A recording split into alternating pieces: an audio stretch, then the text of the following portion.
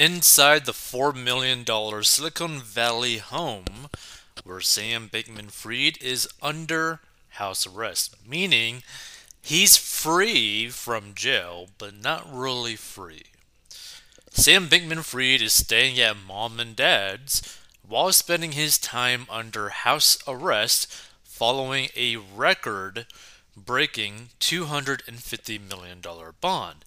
Now you might be wondering, well, I mean, if you got a $250 million bond, how on earth did he actually get out of that?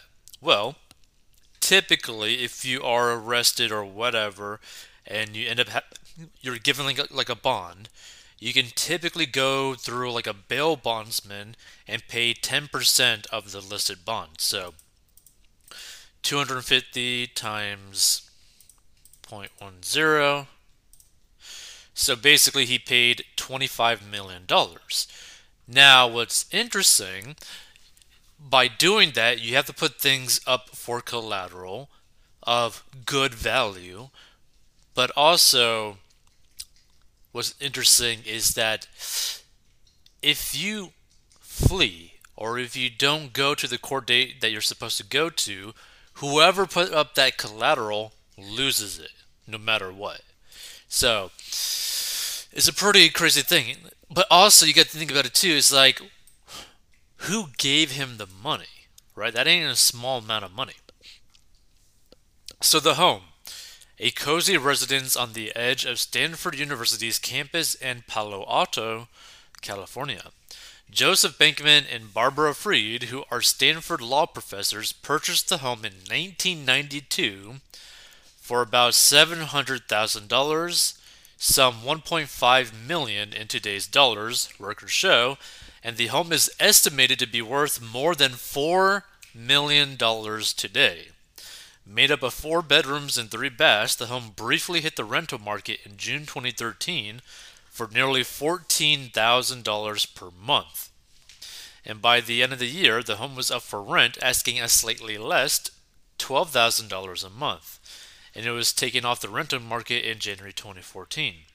Standing on nearly a 1 acre lot, the home was built in 1917 and is considered part of the Palo Alto Stanford heritage, dedicated to the preservation of Palo Alto's historic buildings. Now, the thing that is also interesting, right? The police department probably needs to have like people kind of staked around his property. One, because he might actually flee, but two, people now know where he exactly lives and he's in the States. That's a very scary situation for someone that scammed potentially millions of people.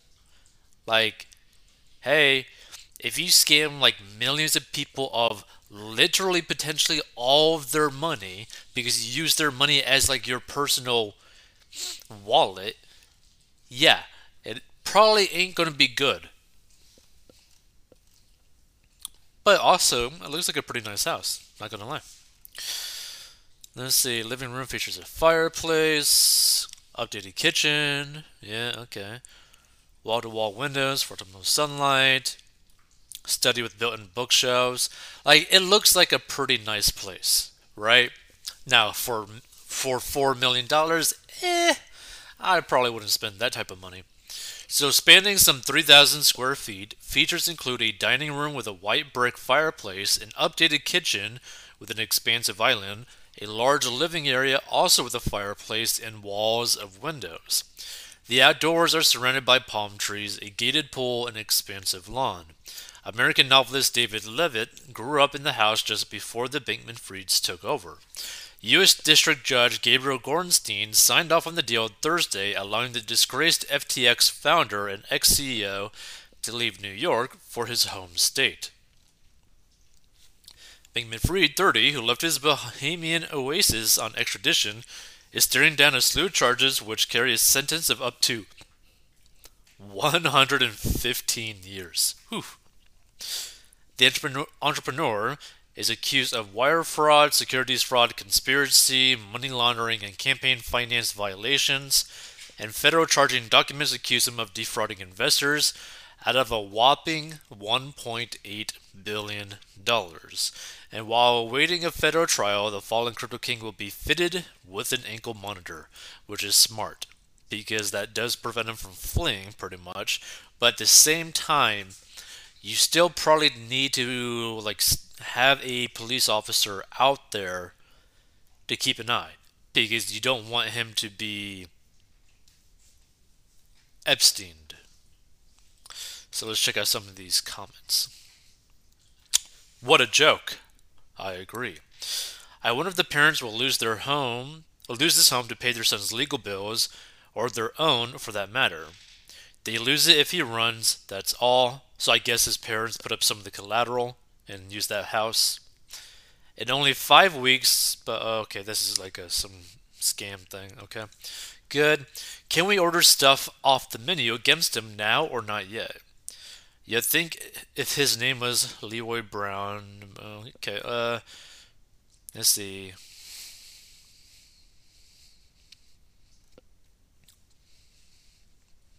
Let's see. Better get used to those bars, kid. 4 million doesn't buy you much in Palo Alto. Like, this is the crazy thing, right? For $4 million in the most places in America, you could literally buy a mega mansion, right? But in California, that barely buys you a nice house. Like, isn't that kind of crazy when you really think about it? Like, there's places I think in, I don't know, Florida, Tennessee, Virginia, Texas, probably Texas in some places where you could probably spend like 600 grand and have like over 7,000 square feet on like multiple acres. Like you could buy a lot of property depending on the location, which kind of like surprises me, right? It's like, wow, why do people choose to live in California when it's so expensive? And you gotta be making so much money to simply live an okay life there. Let's see. This is house arrest. What do I have to do to get a house like that? Spend basically your whole lifetime in school teaching students what you're not doing.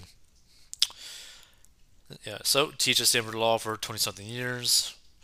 Where does this psychotic slimeball slug felon get $250 million for bail? He is broke. Well, here's the thing.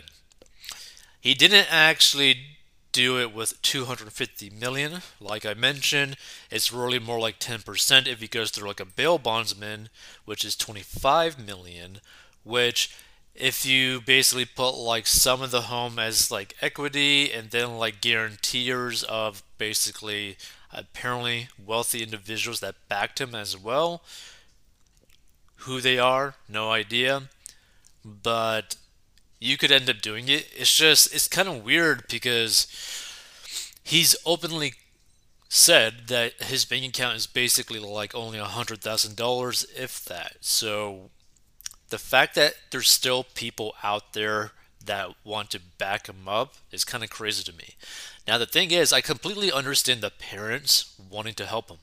One, because he technically gave them basically millions of dollars in real estate. But two, they're his parents, right? Parents tend to have like a special love for their kid if they're good parents.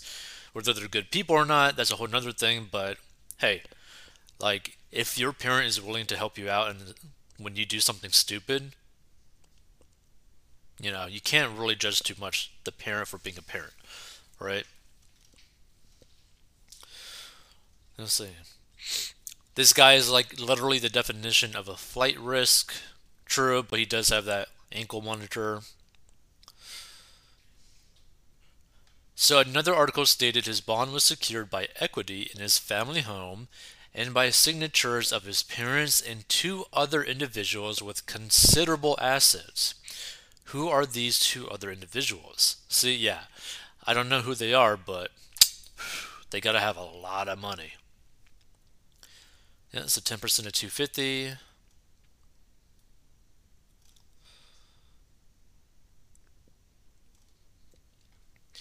This is a total disgrace. He should be in jail like anyone else until his hearing in front of the judge.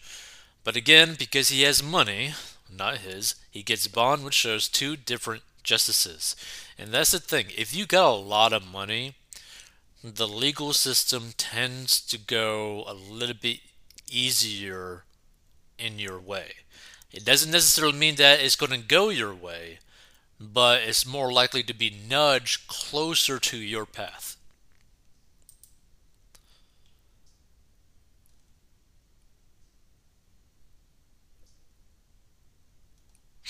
I don't think he's going anywhere but jail.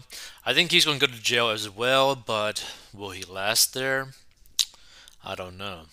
Feel free to give your thoughts on this.